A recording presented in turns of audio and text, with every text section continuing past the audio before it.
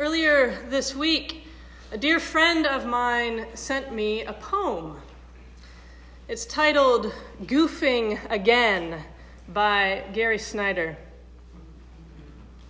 Goofing again, I shifted weight the wrong way, flipping the plank end over, dumping me down in the bilge and splatting a gallon can of thick, sticky, dark red Italian deck paint over the fresh white bulkhead. Such a trifling move and such spectacular results.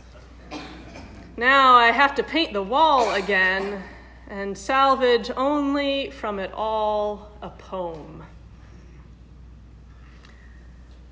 My friend Emily added just 2 words by way of commentary on this poem. "It's you!" with a great deal of exclamation marks. I haven't been here that long yet, and so what you may not know about me, friends, is that I have a rather spectacular ability to make messes. One moment, everything is calm and normal, and then the next, for no identifiable reason, there is coffee everywhere. And it's not just coffee, really any spillable liquid or breakable item will do. I don't quite know how it happens, but it seems to be an undeniable pattern at this point, these messes and my presence and involvement. There is something holy, though, about being known well by another and still loved.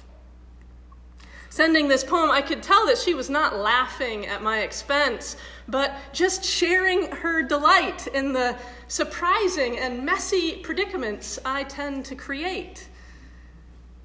And this poem has kept rattling around for me all week, lingering with me as this unlikely companion while I've pondered our readings.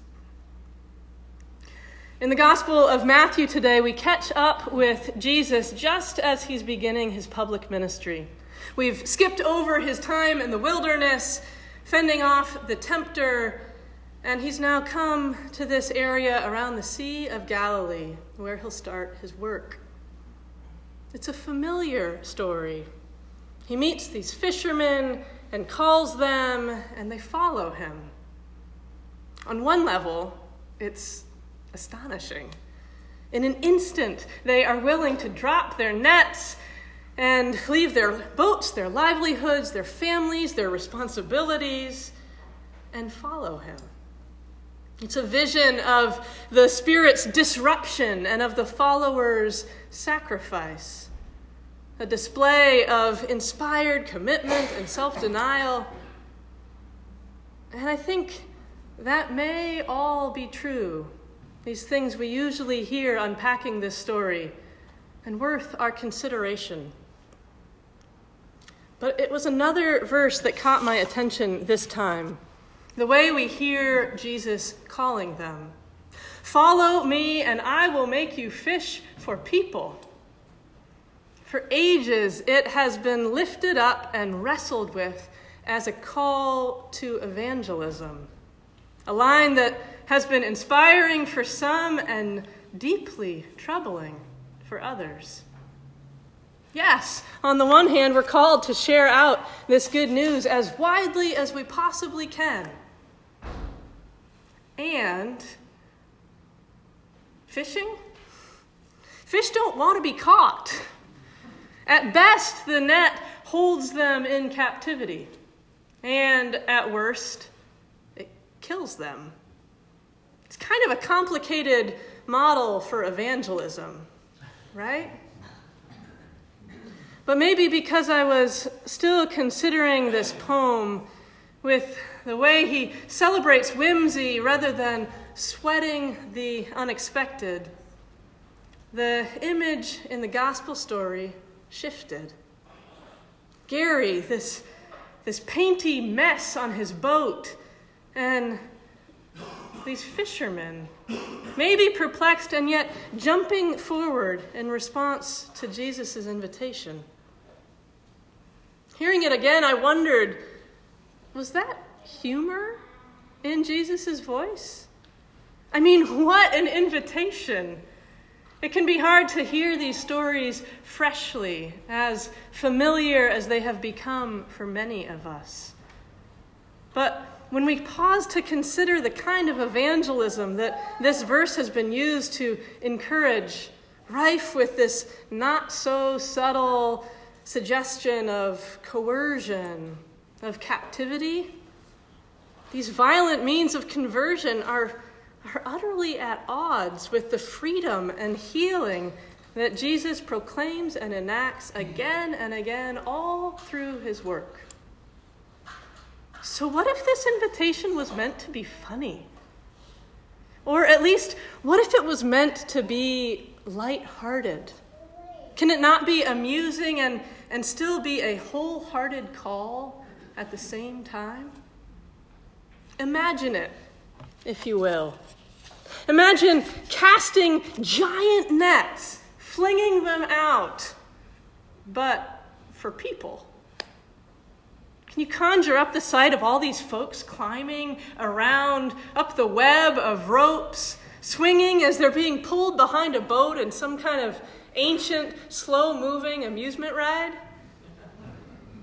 My point is, it's a little ridiculous. But maybe that's the point.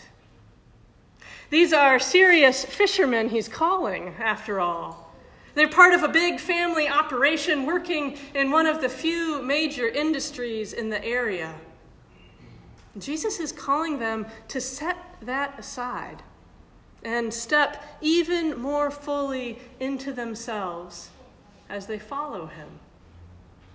There's something about taking ourselves less seriously that frees us to be even more fully ourselves.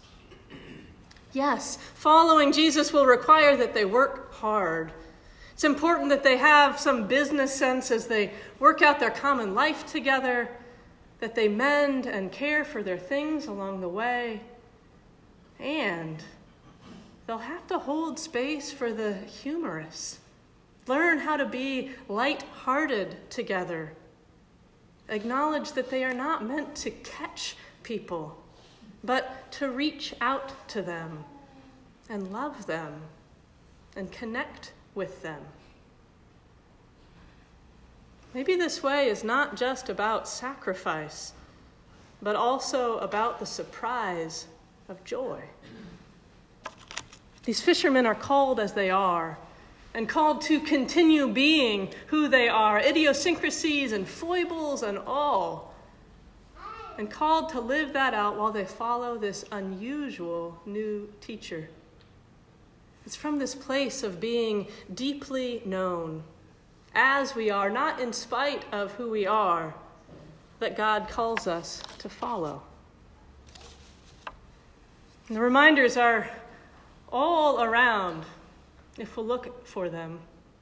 This truth came to me again in this poem this week, in this urging to try not to split myself, as if my energy and my clumsiness could ever be separated, but just to be fully in and trust that it is the whole person who God calls forward.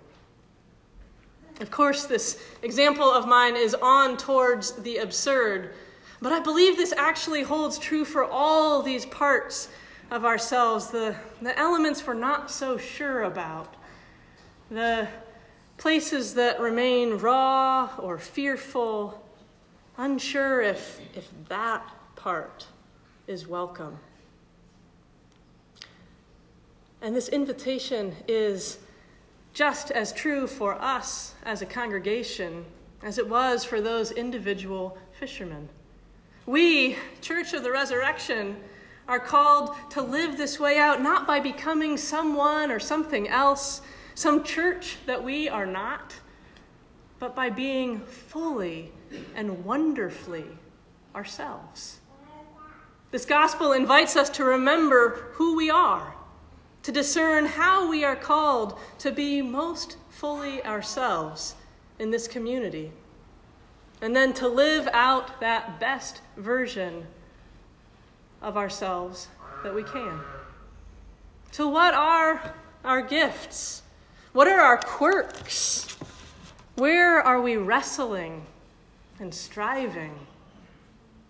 All of these things, not just the ones that seem ideal, all are part of this call, part of what we offer as we make our way forward together.